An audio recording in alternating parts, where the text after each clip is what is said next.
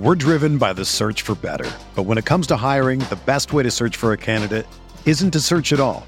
Don't search, match with Indeed. Indeed is your matching and hiring platform with over 350 million global monthly visitors, according to Indeed data, and a matching engine that helps you find quality candidates fast. Ditch the busy work. Use Indeed for scheduling, screening, and messaging so you can connect with candidates faster. Leveraging over 140 million qualifications and preferences every day, Indeed's matching engine is constantly learning from your preferences, so the more you use Indeed, the better it gets. Join more than 3.5 million businesses worldwide that use Indeed to hire great talent fast. And listeners of this show will get a $75 sponsored job credit to get your jobs more visibility at Indeed.com/Blue Wire. Just go to Indeed.com/Blue Wire right now and support our show by saying that you heard about Indeed on this podcast. That's Indeed.com/Blue Wire. Terms and conditions apply. Need to hire? You need Indeed. How much profit is there in challenging the wisdom of the masses? Fred Zinke and I discuss ADP fallers and in-draft fallers on the RotoWire Fantasy Baseball Podcast.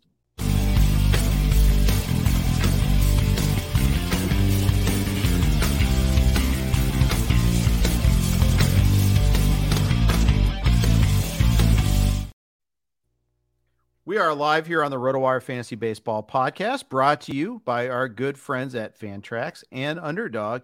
Jeff Erickson here with Fred Zinke. Fun topic today. I think it's a good psychological topic, if you will. Dealing with going against the wisdom of the masses. How do you handle fallers and in-draft slippers? We're going to talk about that. Before we do that, though, let's hit on some of the big news items of the draft here. There's a lot going on. The WBC is going on. We saw a perfect game in the WBC yesterday. Saw U.S. stomp all over Canada. Lost to Mexico. Forget about that. No one saw that.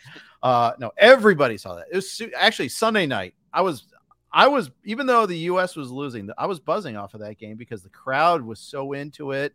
The whole world cares about that. That's the fun thing about the WBC. It's not necessarily the U.S. reaction. It's the worldwide reaction. Yeah, for sure. I would say that I'm not the most involved in the WBC of all the baseball fans. Maybe it's because my country doesn't have much of a chance when you look at their roster. Scored 18 runs in their first game. They did. What are you talking about? They've got a great chance. They did.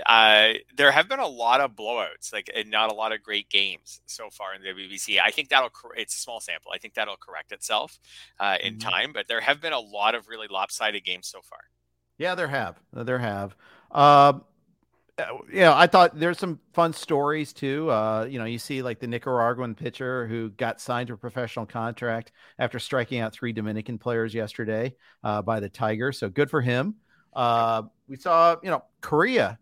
This is 3 straight WBCs that they haven't made it to the elimination round. Stuck in a tough bracket, but the Aussies got to them. The Aussies beat them. So Italy advanced already too in a 5-way tie in their group. It's its own form of March Madness, right? Anytime you create, it's not exactly a single elimination tournament, but some of these games do amount to that at some point, right? Because, you're like, well, if we don't get by these guys, they'll end up being ahead of us in the standings. So, yeah, it's its own form of March Madness. And, any single elimination type of tournament, has its faults as far as declaring a true champion, but it's also way more exciting for all of us fans. Yeah. As we've discussed plenty of times, when to host the tournament is the biggest problem with it. Yep. There is no good single time. Here we don't have enough good pitchers. If you do it in the summer, MLB doesn't want to stop games for a while. I still think that's the logical way to do it is like you do an extended all-star break. You don't have an all-star game that year. And instead of 4 days, you have like 12 days and you just bang it out then. And everyone gets an extended rest that's not playing.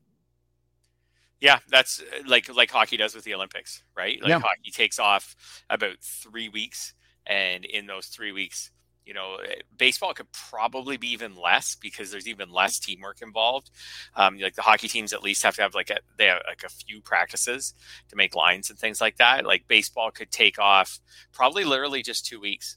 And and make this thing work. And it would be having pitchers stretched out too, so that they just make the equivalent of a regular start. Like you could set a pitch limit if you want, but the pitch limit would be more like 90 or 100. So, right. So it'd be more realistic. So yeah, I think that's the way to do it. I understand that the baseball season's already really tightly, packed together, but yeah, like you said, like you don't have an all-star game for a year. You name all-star teams and that's it. It's just an honor to be, put on a team and that's it. And you have these guys just go straight to venues and, maybe they may have like 1 day of practice and then here we go. And that would be the way to do it. Yeah, I'd be in favor of that. Yeah. I saw Max Scherzer talking about how he wishes it was midseason. He definitely would have done it. We would have had better participation. The funny thing is we have it like on the hitting side. Almost all the elite hitters are playing. You look at the Dominicans lineup, it's just gross. The U.S. lineup is gross. But I get it. And, Chris Santara makes a good point. He goes, if my team's in contention, I don't want my pitchers over the All-Star break. I want them to rest. I get that. I understand that. And I know teams are going to be that way.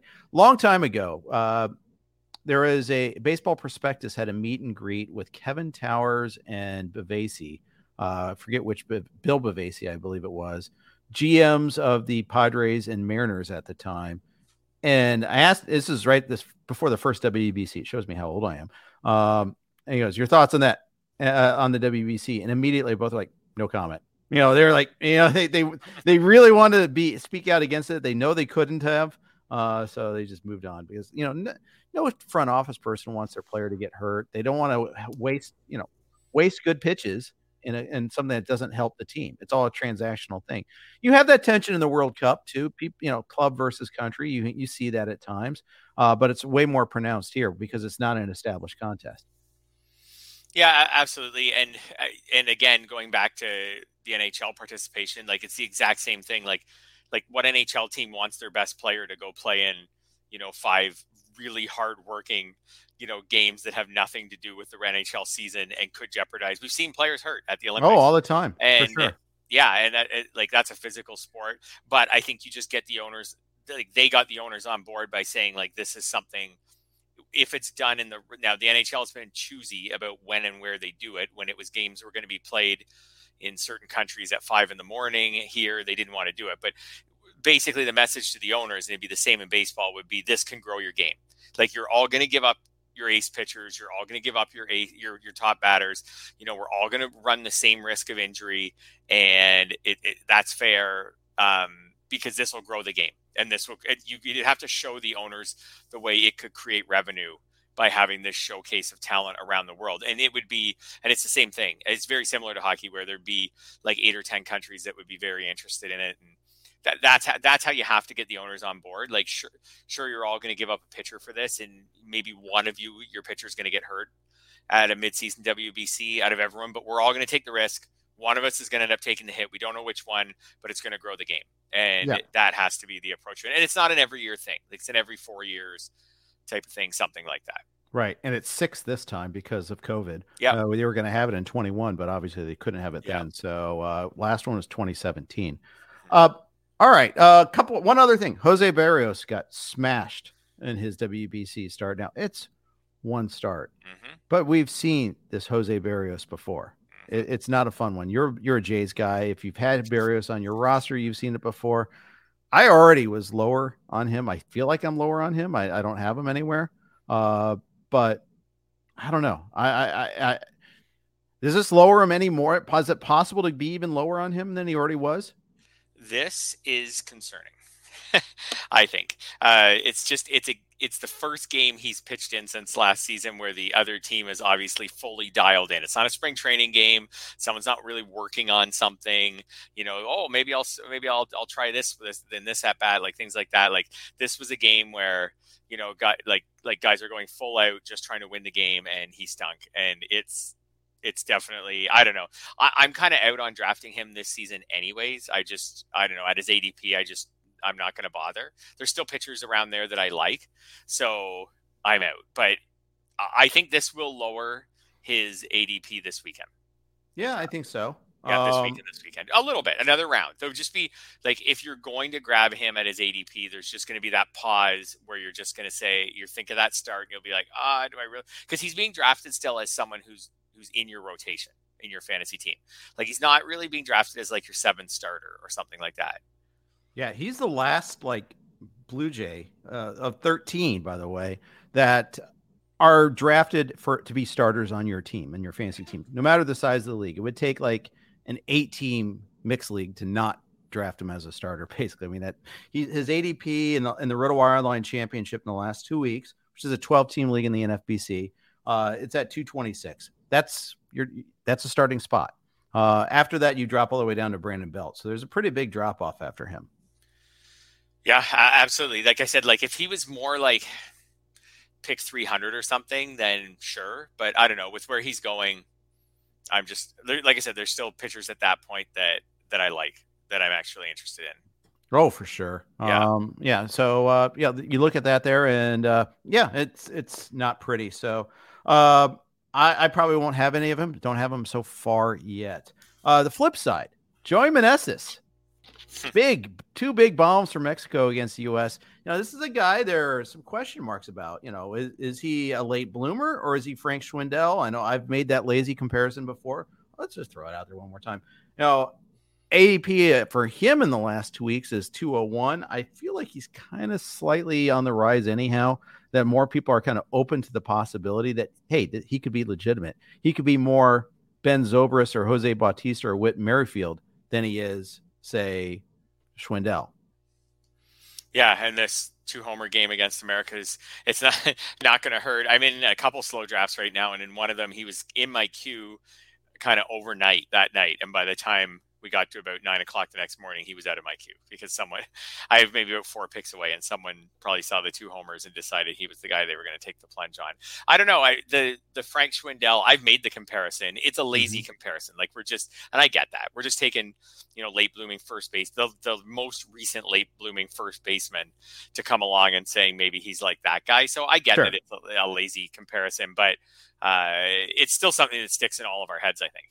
Yeah, and I think I've done it more than almost anyone. It's just because it's easy. We like to order things, but I think he's legit. I did the NL only labor coverage for SiriusXM, and I had Cody Decker with me in the booth. He's now doing radio for SiriusXM, and he's played with Meneses. He played with him in Mexico, actually, and he's like, this is a guy that should have gotten a chance long ago and never got the chance. Like, other organizations should have called him up in September and never did.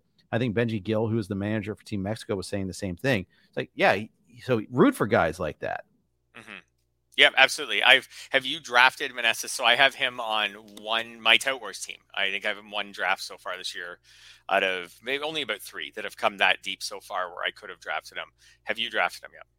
Mostly early and early leagues, like in January. Yeah. And he's one of those guys that we'll be talking about later where I was higher than the room and didn't pull the trigger at times. Okay. Like my projections had him as the top guy. I was like, I can wait. And then I didn't get him, or maybe I did get him later on after all. But it is a question of, what do you expect out of him? And, am I right? I'm putting my projections to the test here. What if I'm wrong, like I was last year? I thought so. The reason I use the Schwindel comparison is I plugged ahead and drafted Schwindel a number of times last year. Did not work out. No. So now I'm kind of like, okay, I was wrong last year. Could I be wrong here too? Yeah, that's what it is. It's having that taste in your mouth from last year. I think a lot of us, if you're someone who drafted a lot of teams, you probably drafted some Schwindel last year. So, and if you didn't draft any Schwindel last year, then I think you just are the type of person who needs to see a large sample size before you're willing to take the plunge on someone, in which case everything that happened with Schwindel last year reinforced that with you. And then you're equally out on Meneses this year, because Schwindel did all the things last year. He had a good minor league season too before he got in 2021. In 2021, I meant to say, but he had a good minor league season before the Cubs gave him a chance, and then he did all the things: hit for average, good strikeout rate, hit for power, and then it all evaporated the next year. Indeed, it did. Mm-hmm. All right, before we start, and that'll be a good bridge to our topic of today. Is like fading the public, talking about fallers, what we do with them, what do we do when, in draft falling. So, but before we do that, let's share a couple of notes with our friends at Underdog and Fantrax. The fantasy baseball season is underway, and there's no better place to play than Underdog Fantasy, the easiest place to play fantasy baseball. Right now, Underdog has MLB best ball tournaments live, including the Dinger, which has $500,000 in total prizes. In best ball, all you do is join a contest, draft your team, and that's it. There are no waivers, no trades, and no in-season management. Draft 20 rounds of players and get the best cumulative scores in your starting lineup. 3 pitchers, 3 infielders, 3 outfielders, and 1 flex each week of the regular season. Getting started is simple. Go to UnderdogFantasy.com, sign up with the promo code RWMLB, and not only will Underdog double your initial deposit up to $100, but you'll also get 6 months of our RotoWire subscription for free. Again, that's Underdog Fantasy, promo code RWMLB. Draft your $100,000 Dinger team today. The RotoWire Fantasy Baseball Podcast is also sponsored by our friends at Fantrax. Fantrax is the most customizable fantasy platform in the industry, offering the greatest fantasy experience for your dynasty, keeper, redraft, and best ball leagues. Tout Wars weekend is this weekend. We've used Fantrax many times in the past, including in the last few years when we weren't able to be together in person. So we are this weekend. I'm excited about that, but Fantrax has helped us get through some tough times in the past. They offer the most in-depth player pool in the industry, including minor league players.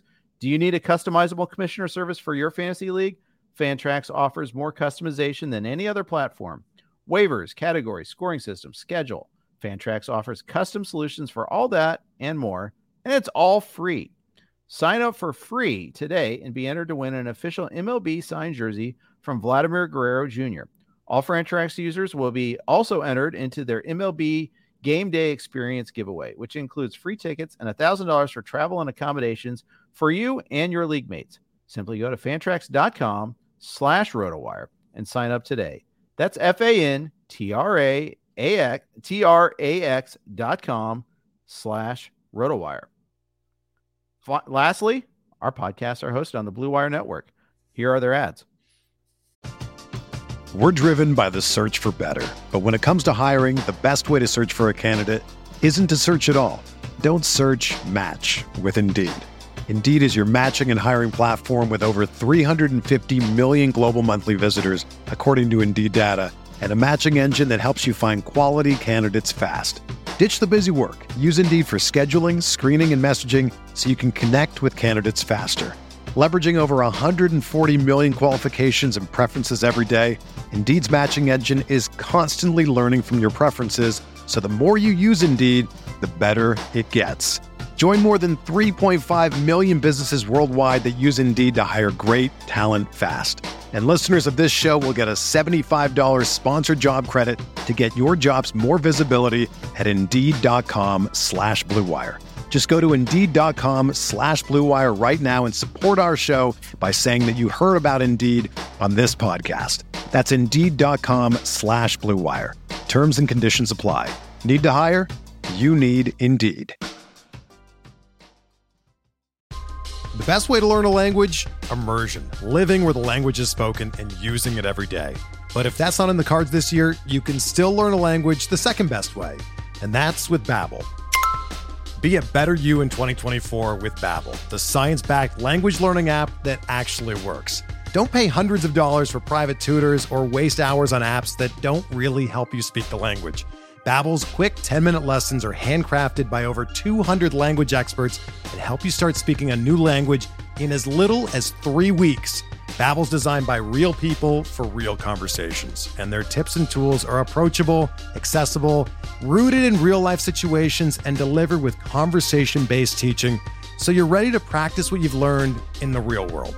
Here's a special limited-time deal for our listeners. Right now, get up to 60% off your Babbel subscription at Babbel.com/Blue Wire.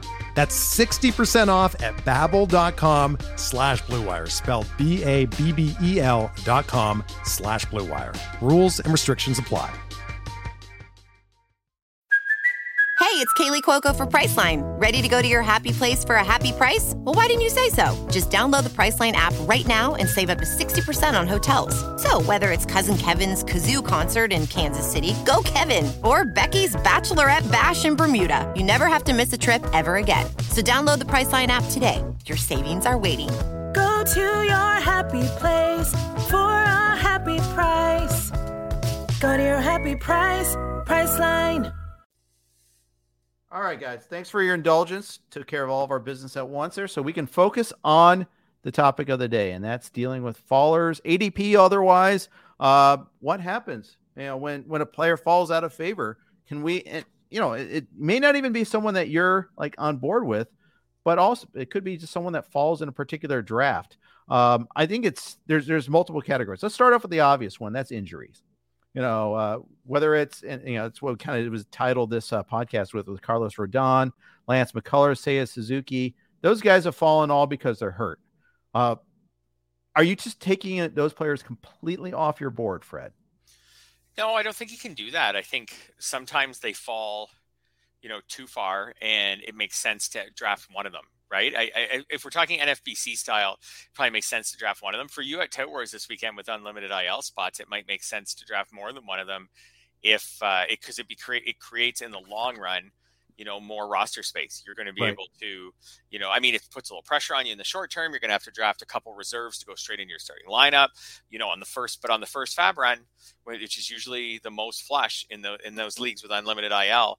In that first fab run, you have 2 roster spots, for example, if you drafted 2 players like that, just waiting for you. So I think if they fall far enough, I was in a draft recently where I was very close to taking Carlos Rodon. I didn't, which maybe means that I did succumb to that, but not really. I had projected him out and I was close. I think I forget who I took instead, but I know I took did I take Jeffrey Springs? No, I think Rodon was gone by then when I took Jeffrey Springs in that draft. So, but he was kind of in that level where I was considering him, I think around 10 or so, 10 or 11. Yeah. I'm leaning more and more in my older age and experience of just taking him off my board entirely. And I'll tell you last year, the main event, how many times did I talk about, hey, I was the last to take Fernando Tatis Jr. I got him at pick 153. Look at me. Smart guy here. Didn't get a single at bat. I know that's an extreme example, but I think it's illustrative of what can possibly go wrong. It's not always just that there's this time frame for injury. It's the possibility of setback. It's the possibility that a player isn't the same player when he comes back.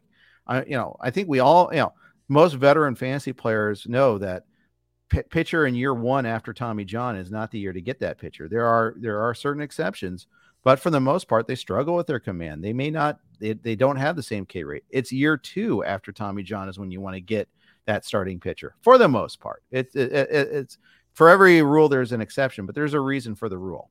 Hello, Justin Verlander. There is always the exception. But he also missed it was like 14 months with him. It wasn't. Yeah, for sure. Yeah, for sure.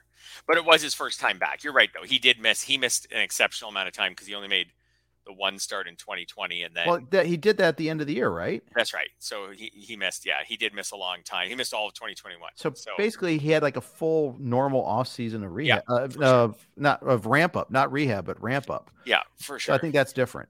Yeah.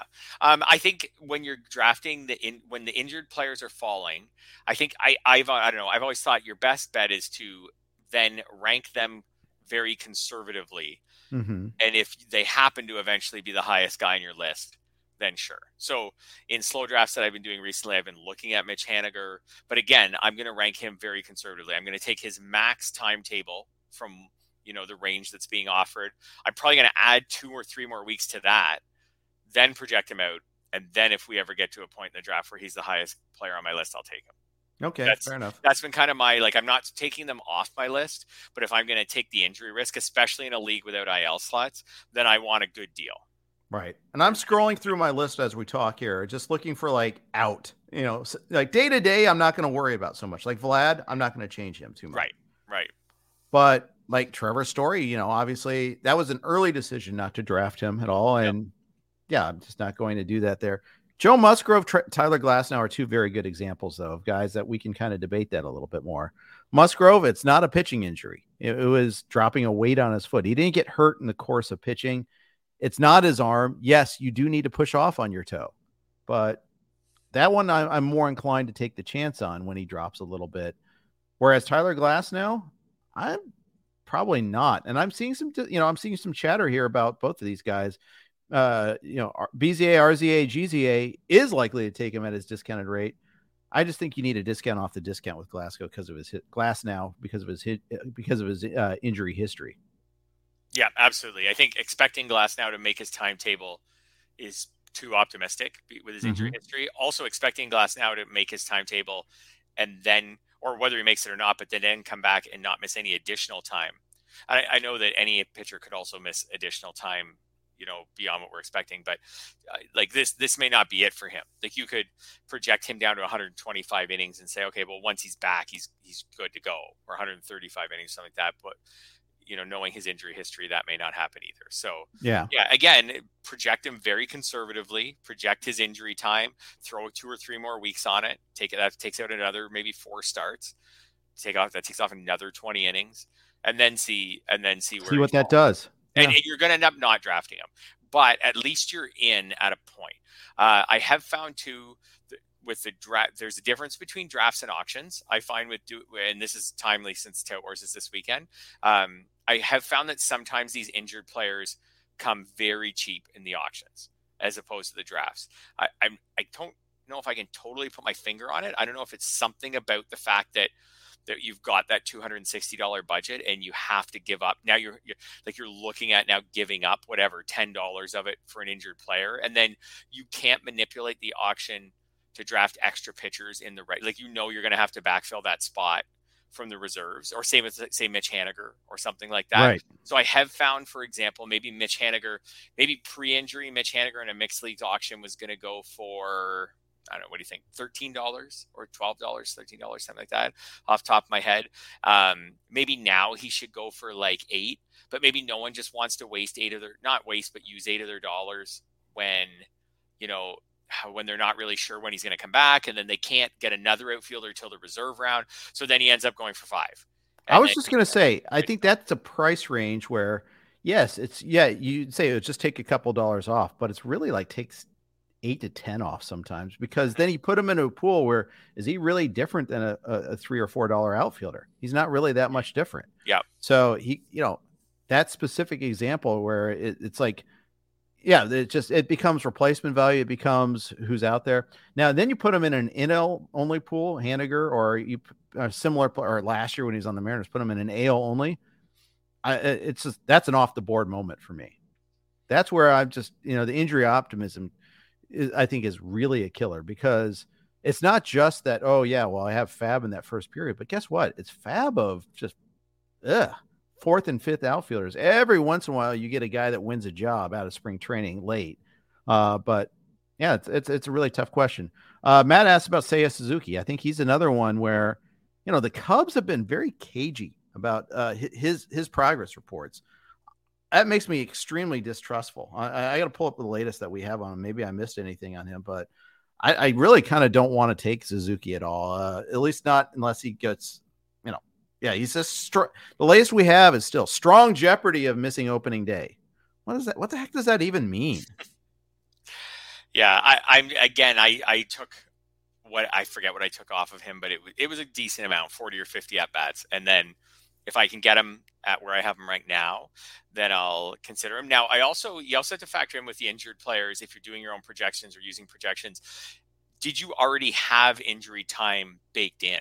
So for certain players, right, like I already had some injury time with Suzuki baked in because he wasn't durable last year. Maybe that was the wrong thinking. I don't know.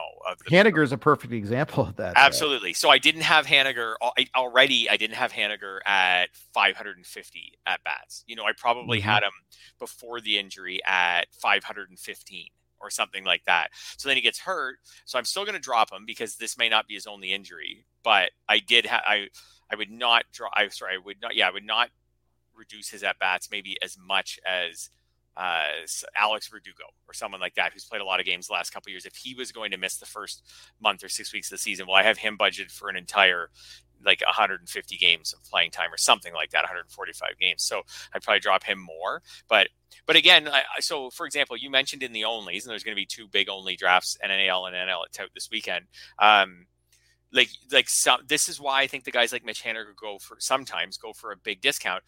In a room with 12 owners, there might be 4 or 5 or 6 that have already said, I'm not drafting him. There's no replacement level in an AL or an NL league. I'm going to be replacing him with a 4th outfielder at best, maybe an unskilled 4th, a not very skilled offensively 4th outfielder, or even a 5th outfielder. So I'm not drafting him. But again, there's still a point where in an AL or an NL league, well, NL in the case of Haniger, where 5 months or 4.5 months of Mitch Haniger still has some value, plenty of value in that league. So he still has to be worth something. It's just figuring out what that is to you. Is that worth $5 in that league? Is it worth $8, $10? You have to decide what that is for you. Again, I want a deal, but at a point where I'm still feel like I'm being very conservative, then if he makes sense at that point, then I'll still take the deal. I hear that on that. But see, the thing that for me is once he comes back and heals from this injury, it doesn't inure him from future injuries. Yep, for sure. Those are still just as likely, if not more likely, because his body has already been weakened. So how many times do we say at the end of the year certain players just couldn't get healthy? This guy just kinetic chain. Yeah, he just couldn't get healthy. It was for certain players, first it was a toe, and then after the toe, he was back for a week or a month, I should say maybe, and then it was the hamstring, and then he was back for a while, and then it was something in his core, and he ended up having. I often, when I write player recaps or player previews, end up writing that this player served 3 IL stints last year for different parts of his body. Those things are usually. Not always, but often I think they're related, right? So, one part's compensating for another part, and then that part ends up getting hurt. So, yeah, for sure, he's probably more likely than the average player to end up going back on the IL, depending on how quickly he comes back. Exactly. News on Jose Quintana. He is out 3 months. He's going to have rib surgery. So either Tyler McGill or David Peterson's going to jump in, and for 3 months at least. And again, it's at least 3 months. Undraftable, I would say now. This in a mixed league. I have him in our labor league, so I'll throw him on my IL and see him in July. But I'd say go Fab, the winner of McGill versus Peterson is interesting to me. Me too. Hope it's McGill. Let's say that the Mets said tomorrow that McGill's the guy. Would you draft McGill earlier than you would have drafted Quintana? Maybe.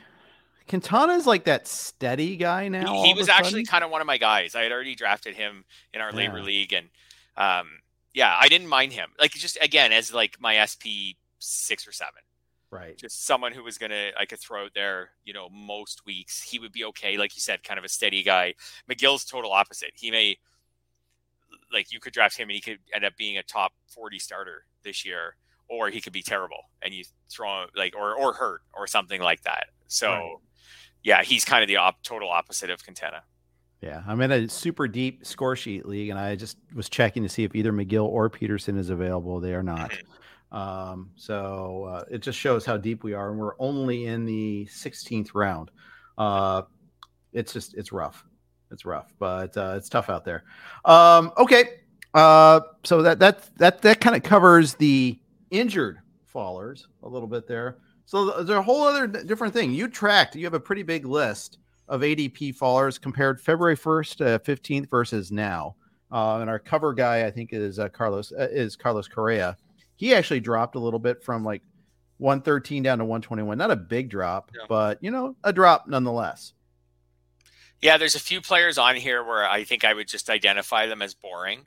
And although Carlos Correa is exciting as a major league free agent because he signs with different teams every couple of weeks, so that he's an exciting offseason guy.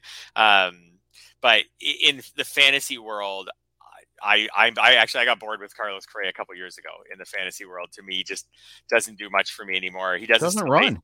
Yep, he doesn't run. He's never hit 30 homers. He's never hit 27 homers. Hasn't hit 300 since 2017. He's okay. He's fine. He doesn't score tons of runs. He had 1 year where he scored a lot of runs for Houston. He's okay. He's fine. Last year, 70 runs, 64 RBIs, gross. Like, that's not very good. No steals, 22 homers. I don't know. I've always felt like Carlos Correa is really overrated in fantasy. Like, we're waiting for something that's just, we're waiting for the 3500 100 season that's never going to happen. But I don't know. But either way, the reason he dropped, I think, is just that I think there's a few guys on this list that are just boring, and he's one of them. Ryan Mountcastle's a few spots below him on the list. Ty France is a few spots below him on our list of guys we could talk about today. They're just boring. They just are what they are. Ryan Mountcastle's probably going to hit about 25 homers, hit about 250. So as players start rising and people get excited, excited about players, someone's got to fall. For sure. It's just, that's exactly it. Someone's got to fall. Jordan Walker takes the leap up. Yep. Okay, that's one spot down for everybody else below him. It's you get that Corbin Carroll goes up, others must drop. And you get that time and again. And of course, you've got guys that are winning jobs. And they were in job battles. Now we know Andres, say if the Mariners said tomorrow Andres Munoz is the closer, and he's definitely going to be the closer, we're going to definitely use Sewald as a setup guy. This is what we're doing, things differently this year. We're going to have a designated closer. It would take something extraordinary like that. But if they were to do that, Munoz becomes a top 5, 6, 7 closer, something like that. He jumps a lot of spots. Everybody must go down one there. Your list of players here, and I'll read some of the names off this list. We don't have to discuss each one of them at length, but there's Correa, Rhys Hoskins, Ahmed Rosario. That's a good one. Ryan Mountcastle, Chris Bassett. Oh, so boring. Javier Baez, Ty France, Jake Cronenworth. These fit that label there pretty well. Yep. Oscar Gonzalez, John Gray. He's so boring. His name is Gray. I just talked about how I am drafting John Gray in some leagues in a separate video that'll be up on YouTube soon. I'm cool with drafting John Gray. I think John Gray is a little exciting. Like, we still haven't really seen a fully healthy year outside of Coors for him. So I think there's still something there. But Luis Arias is the very next guy on the list. So boring. Seth Brown, another. Fred Tope didn't make the list. Mike Beige didn't get there, but we're talking some boring players here. Yeah. Sure. But there's value in these players, right? There's value absolutely in these players. I mean, you don't want to have a roster with 25 of them, but a few of them, they can be foundational pieces in your roster while you play around with the Miguel Vargases or the Jordan Walkers at some of your other spots. Well, and if you're playing like a draft champions, these are the guys you crave because for better or worse, they're going to play. Yep. Yeah. It's just, yes. So, I mean, I think that's, I think, Jeff Zimmerman is drafted very well in the Speakers Draft Champions League that we do. And he always kills people in just at bats and innings just matter so much. And these guys fit that. Yeah, absolutely. There are a lot of names on this list that I have already drafted on teams.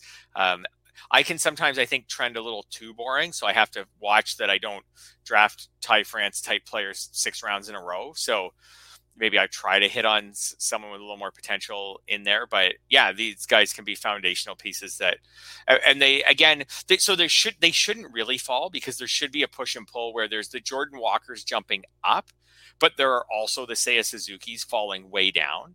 Yep. And those should kind of mostly offset each other. Like there'll be a few risers and then there'd be some hot shot relievers that are starting to gain steam. Pete Fairbanks has gained a lot of steam during draft season, for example. But then there's a Mitch Haniger, so who falls down. So they should mostly sit where they are, but it does seem to be something that happens during draft season. We always say that we always talk about which players are going to have helium, right? And then these are the guys that are these are the lead guys. They are never going to have any helium. But you know what? The thing is, they're not dramatic falls. For almost every single player here slipped anywhere from 8 to 12 spots. Yep. Nothing dramatic. It's not like he just utterly collapsed. But I think I will say, get a portfolio of these guys. You're playing in a top, say if you're playing in, a 15 team mix, let's just call it the main event, for instance. A portfolio of these guys is great. Give me a boring squad that gets all that. You run the risk of playing like ADP chicken that you're just in a way, you're just value taking the whole time. But a lot of times, I mean, you're just piling on those counting stats. I think there's a lot of value in that. Yeah, absolutely. I've heard Rob Silver talk about how this is like the Larry Schechter. I've heard him. Oh yes, the Larry Schechter approach. The king at that. Yes. Yeah, death by 1,000 paper cuts. Right. So I'm just going to continue. I'm going to get a $12 player for $10. I'm going to get an $8 player for $6. And that's how I did. I did it a lot in my Tout Wars leagues that went well over the years. So did Jason Gray when he was playing with us. Yeah, that was often my plan. I had values for players. I wanted discounts, and my goals were just to save, based on my projections, save anywhere from $2 to $4 on each player. And if you save $2 to $4 on each player, you end up with a couple extra really good players over your opponents, not to get caught into bidding wars, that kind of thing. And that would lead me to a lot of Jake Cronenworth types of players, where just people around the room were like, I don't really want Jake Cronenworth. Like, the bidding just stops at $8, but he's a $10 player, something like that. So, and I wouldn't get caught up in Jordan Walker, who I'm sure will get bid up on the weekend because there'll be 3 people in the room who just really, really want to have him. Yeah. Even the name of the drafter, Jason Gray, is a boring name. Not a boring guy. He's a good friend of mine, but he's anything but boring. He's gregarious even. But nonetheless, it's a tactic that has worked and worked and worked. So we all like our shiny toys. It's easy to get caught up in that. Pay the extra buck on Walker. I mean, in Razslam, I took Walker just because I didn't have him yet anywhere. It's like, okay, now I have a fun player there. But it's at the cost of someone that's a little bit more reliable and steady. I mean, there's still a chance Walker begins the year in the minors. He's had this shoulder that set him back a couple of days. The Cardinals are deep. If he goes through like a 2-week slump here where the shoulder's influencing that a little bit, or pitchers start to figure out he'll chase that slider in the dirt. Okay, well, then that's going to change things on us a little bit. Yeah. In a recent draft, I had this very scenario play out. Now, another owner ended up solving the problem for me, but with 1 pick away, it was a slow draft, so I had a lot of time to think about it. It was Josh Bell against Miguel Vargas. Like, it's the perfect, boring, Josh Bell's like 30 years old. He slumped a bit with San Diego last year, but he's had his ups and downs actually when I really dug into him. He has. But every player does, by the way. Absolutely. Like, every player's got a career year in there somewhere. Every player's got a stinker in there somewhere, pretty much. So, but again, Josh Bell, cleanup hitter. Maybe if he's not that, he's number 5 hitter, something like that for Cleveland. He's probably going to be fine. He's probably going to hit 20 to 25 home runs, maybe 27. He's probably going to drive in 80 to 100 runs. And Miguel Vargas is just so cool and exciting. And maybe he hits 20 homers. Maybe he steals a dozen bases this year. I don't know. He's always hit for average in the minors. Maybe he comes right in and hits 290 right away in the majors. But then there's all these risks. What if he stinks? And then the Dodgers just put him back in the minors or whatever. Like, so I was sitting there debating, and in the end, I decided that I would just take Mr. Boring and Josh Bell. And then in the end, so did the person who drafted before me. So then I took Miguel Vargas, and I didn't feel great about it by the end. By the end, I spent, that's the brutality of slow drafts, is you just sit and think, and then it doesn't even matter anyways. Right. Absolutely. 1 pick away though. Like, what are the odds you get sniped in? I think it was like round 14 or something or 13 or 14 of a slow draft, but 1 pick away. I didn't think I would get sniped, but I thought about it, and I thought, this was the classic debate, right? Of that type of ADP faller versus the hotshot rookie. In the end, I was like, I'll just take the safe guy. That was my preferred option. Let me ask you this: are you more or less inclined to take those swings for the fences on the hotshot rookies the deeper the league gets? Like, the reason I ask is I'm in a score sheet league I drafted over the weekend, and it's called Murphy. It's 24 teams in it, 35 rounds. Hella deep, right? Yeah. You're just every single player, almost not every player gets drafted, but almost every player gets drafted. A lot of prospects too. And it's like, should you be more inclined to swing for some and you can draft prospects at any point, because there's a limited keeper component, 8+. You can like arrange for a couple other slots, and you can get up to like 10 or 11 sometimes keepers. point is, like, do you just keep plugging away at these boring guys, or do you take swings for fences and that hope that you get the next stud? Because obviously having a lot of studs helps you win a league, because it's hard to generate a really good keeper list of 24 teams. It's true, although usually my theory is the deeper the league, the less I take risks, because I think you're probably right. The risks are harder, right, to recover from. I mean, in a 10-team league, I'm taking Miguel Vargas over Josh Bell every day, because the guys on the waiver wire probably aren't that much worse than Josh Bell. So I'll go for it with Vargas. If he stinks in April, I'll just drop him. And, maybe I can't get Josh Bell. Maybe he's on a team, but right. I get someone who's like in one of these drafts who's having a decent season and was a pick 4 rounds later or something like that than Josh Bell. So whereas if we went all the way to a 15-team league or even deeper than that, I know we can't do an AL only because they're an AL and an NL guy I just referred to, but that, you know what I mean? I do in know those leagues, it's just really hard to recover. Like in that league where I did take Miguel Vargas, he's my starting first baseman. So far, don't have another first baseman. If things don't work out well for him, I'm not going to be able to find something really like hello Wilmer Flores or something like that. Right. So at that point, I think I'm more likely to just take the Josh Bells. And as we've talked about, boring veterans do have career years, and boring veterans do have uptick years. So maybe it won't be Josh Bell this year, but if you draft a few Josh Bells, Alex Verdugo types, Jake Cronenworth, like maybe this year, Jake Cronenworth is the 1 year he hits 295 with 25 home runs and just everything clicks or something like that. So the boring veterans can have 1 year where everything clicks for them. Okay.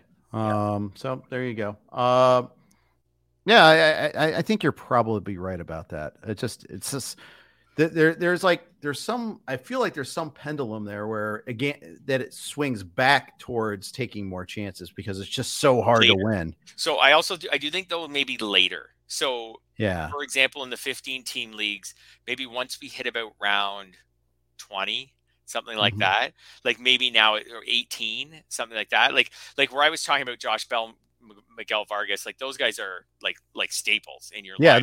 They're building blocks for sure. Right. And when we were talking about Jose Barrios, who's a chance guy, he's not a rookie, but he's a chance guy this year. And I would rather just take Miles Michaelis, who gets drafted a little bit later than him. But later in the draft, once we hit round 20 or so, I think then it's maybe chance time, because when you go back and look at the last 10 rounds of your drafts from the previous year, there's a few nuggets in there, but it's not like most people come out of that with 5 or 6 players who contributed to their team for major chunks of the season. Like a lot of those players don't work out. So I think maybe it's the last third of your draft, regardless of league size.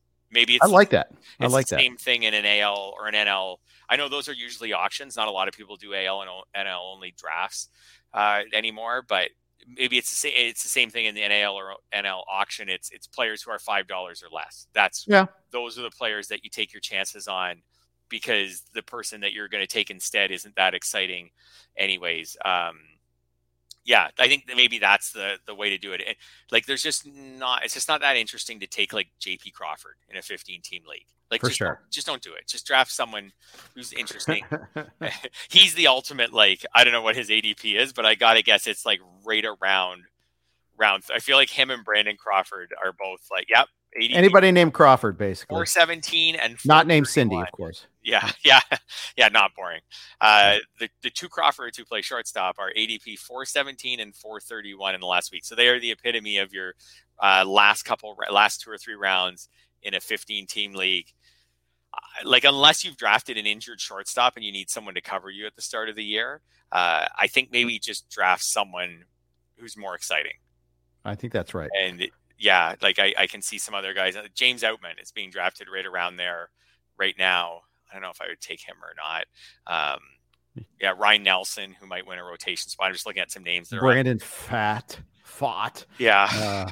Drew Smiley's on there. He's not a young guy, but he is a kind of boomer bust type guy. He has some good stretches in his career, but then some awful stretches. I have no interest in Drew Smiley. Me neither, but none. At least there's an upside. As a human, a little bit, but at least there's an upside there that JP Crawford does not have.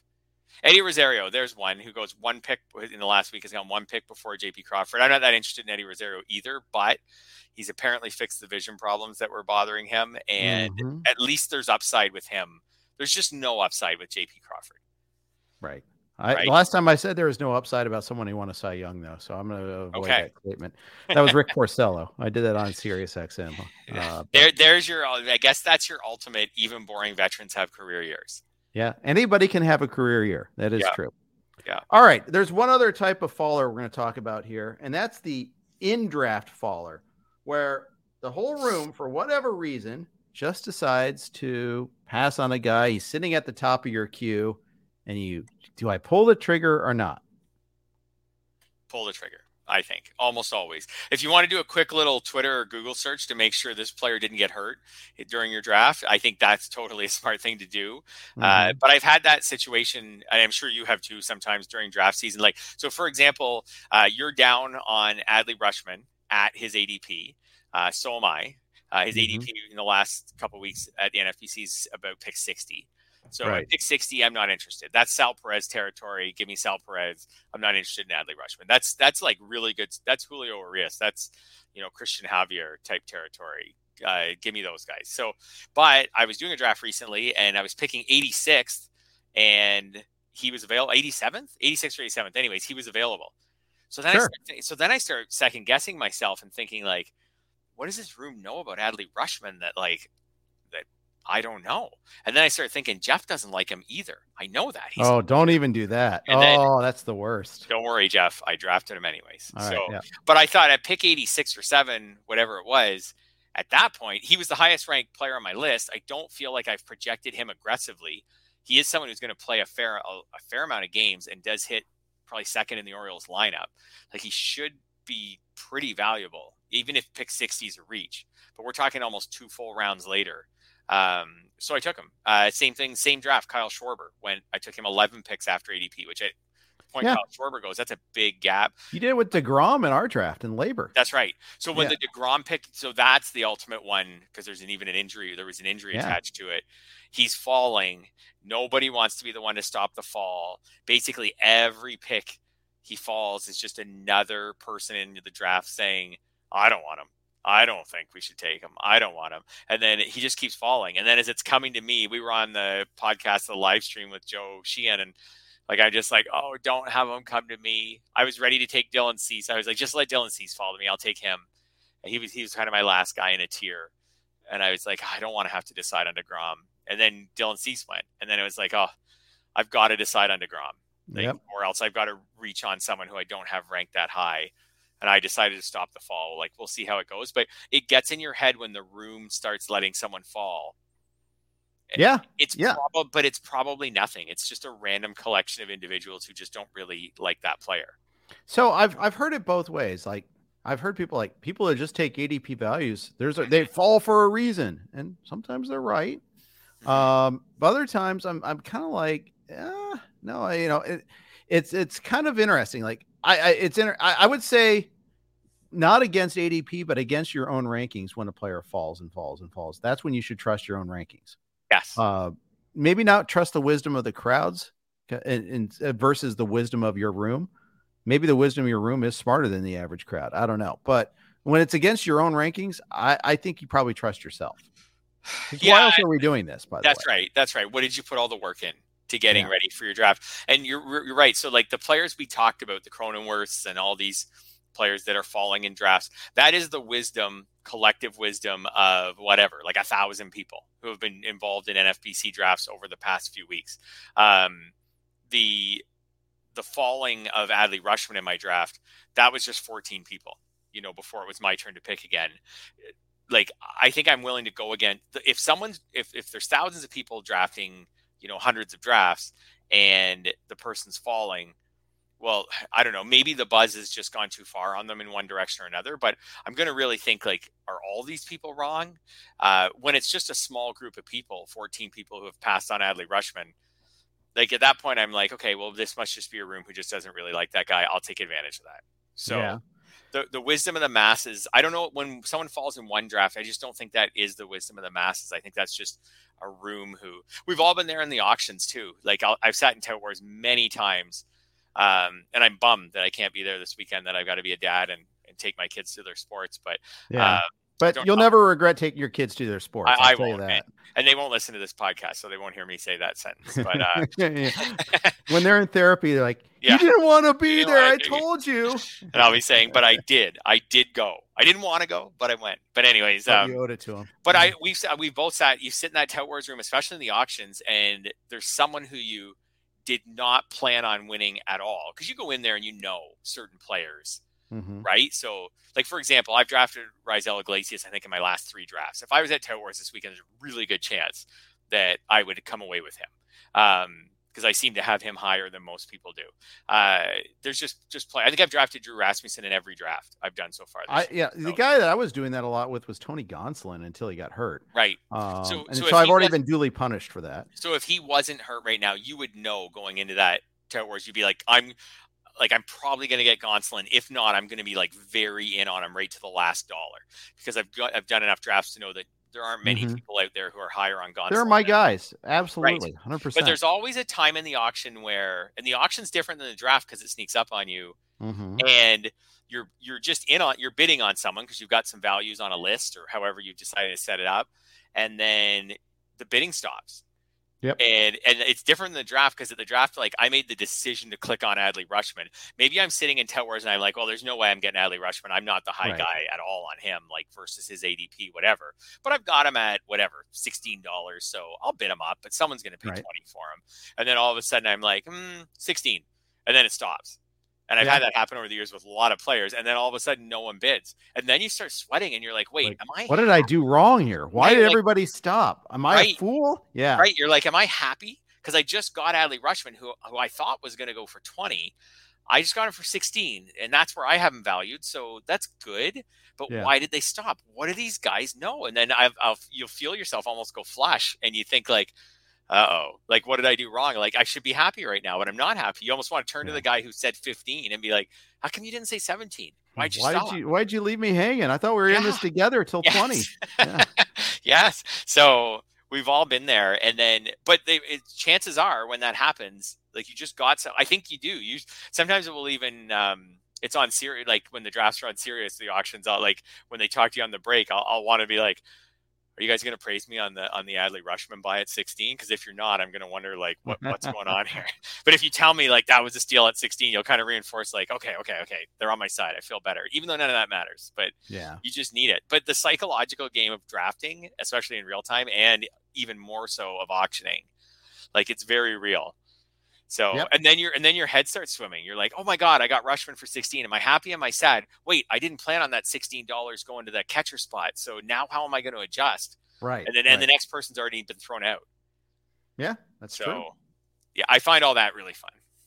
Yeah, it is. It is. And you're kind of like sparking my prep now for Saturday. Like, I've got a couple of flights this week, so I'm going to be scratching out some plans here, and I'm trying to avoid being rigid. I want to just like, okay, I'm going to have, instead of saying I'm going to have a $16 catcher slot, I'm going to have a $16 slot, and I'm going to figure out what quantity goes there. But I need to make sure that I have, like, something's a $10 power slot and a $20 speed slot. I think, and worry less about position. I got to make it all fit. But I think it sometimes might be good to allow for a little bit more malleability there. Yeah, I never had. I don't really have. When I did the auctions, I don't really have slots. I'll have like the usual 180, 80, 175, 85. Same, roughly. And it's more a rough framework for me too. And I'm like, I want to get like a couple pitchers. I want to get a couple pitchers at like $18 or more, but like couple starters or whatever. But yeah, I never had slots. What I like to do, and this is could be like its own podcast, but just in really brief, is I'll look at the Tout Wars auctions. If you can get this information, which you can, or if it was an NFBC auction or whatever, I'll look at the past auctions. Let's say that we determined that in your auction last year, which one are you in, AL? I'm in AL. Okay, so let's say we determined that in your AL that 85 hitters went for at least $5. I want a discount, so I'm gonna bid. I'm gonna make my list. I'm gonna make, say, instead of 85 hitters at $5 or more, I'm gonna have about 70 hitters at $5 or more because I want a deal. And then out of those 70 hitters, let's say we find out that last year 65 hitters went for $10 or more. So I'm going to set my list so that instead of 65 hitters, instead of me having 65 hitters at $10 or more, I'm going to have 50 at 10 because again, I want deals. And then same thing all the way up to the top. So if we find out that 6 players went for $35, I'm going to have 4 players at $35 or more. Either way, I'm going to want either deals, guys who just don't get bid up enough, or and I don't care who they are, or I'm going to want players. It might not be deals to the room. It might be deals versus my projections. Right. So everybody else, when I buy a certain player, is like, oh yeah, he paid $20 for that guy. He is a $20 player. But I'm like, in my projections, I actually have him at 24. So you're going to have the perfect where you finish second on every bidding auction. That's my thing. Cause I'm looking, well, comes back. Right. And we've talked about that before because I'm looking for deals. So I'm being cheap and I'm being tight on my budget. And because I'm pricing everybody down a couple dollars from what they probably will go for. So when the auction's over, a lot of my players, I will have worked on them up to the point where they ended up going for $2 or $3 more. That's a very active style necessarily. Then you need to be in on a lot of players. Yes. And so you can be there when it stops at second. That's right. Price. And then it makes you hard to read for people. So, which I've had that issue before. Like if you did well the previous year, like you don't want people to be able to key on you and be like, hey, I'm not letting Fred win again this year. Like I'm going to bid against him. But if you're just in on everybody, they don't really know when you're going to stop. Because you're like, I'm going to bid everyone up to the number on my sheet. You're going to get stuck every once in a while too. That's the other thing. Right. And where you didn't really want to get that player. Right. It is an exhausting, I find, way to do it. And it is emotionally exhausting because you will go through a lot of stretches where you just barely lose on several players in a row. And then you get kind of frustrated and you're like, oh man, I've lost on like 5 players in the last 5 minutes, all at $1. They all went for $1 more than I bid, but I got to stay true to my values and trying to get my deals. But then there's just part of you that wants to just say, screw it, I'm getting the next player. Like I just, it's very difficult to resist that temptation. I've been there before too. Yeah. But I do think that's, for me, I think that's like been a good way to do it. And then sometimes there have been moments, especially on the pitching side, because there's so many hitters, but the pitchers, like there's only a finite group of aces, especially in your AL only league, right? Like, so maybe you do have to read the room and say, well, you know what? I am pretty determined I'm going to get an ace. We've had about 7 or 8 ace type pitchers go. They're all going for more than what I've got them at, but I am getting an ace. So I am going to make sure I get at least in with the values. I'm going to go a couple dollars over on one of these guys because I've just decided, I've got there's still Luis Castillo, there's still Alek Manoah, there's still Kevin Gausman. That's kind of all that's left as far as I feel like AL only aces. I'm getting one of those guys. Even if I've got to go over my budget a little bit. Pitching is where I may have to dance around a little more. Hitting, there's just so many of them that it's got to even out at some point. I agree. Yeah, I agree. Yeah. All right. Anything else to add before we sign off here? Did we talk about the Cubs closer? I think we should mention that the Cubs. It's so funny you said that because I saw your note to me that they're leaning towards Michael Fulmer and Brad Boxberger are the leaders right now. Yeah, and I have Brandon Hughes in a lot of places, so that's why I was very including last night in a draft and an auction where I think I got Hughes for like $4. I mean, whatever. It's just It's an auto new league where we can start 5 relievers. So even a relief pitcher with good skills that isn't closing right now is still valuable. Yeah, I think Hughes is probably the best reliever in that bullpen, although the relievers are probably similar enough that it might just be luck, whoever has the lowest ERA in the group. But it would be a very major league manager type thing to let guys like Michael Fulmer and Brad Boxberger, who are on short contracts and have lots of veteran experience, to let them get the first save chances and see how they do with them. And Brandon Hughes, who could be used in higher leverage situations and specialist situations, doesn't get the save chances. So this happens every year around draft time. There's teams where the best relievers, that we're speculating on don't get the save chances. And maybe it won't be Fulmer and Boxberger. That's just the word on the street today. Yeah. Boxberger so far has pitched 4 innings of A spring training games. He might have done some B or split squad games. No runs allowed, 3 Ks, 2 walks. Nothing extraordinary there. I know there was a note on Hughes saying, hey, we're going to take him a little slower because he had so many innings last year. I guess that could have been a little bit of a sign for us that it wasn't going to be him. Fulmer's thrown 5 innings so far, shutout innings, 5 Ks, 2 walks. That's pretty decent. Yeah, I still like Hughes' skills, but definitely that pours some cold water for me. I think I got Hughes in labor with you. That's so okay. Boxberger or Fulmer. Whoever gets that first save, he'll probably get the second as long as he handles it well.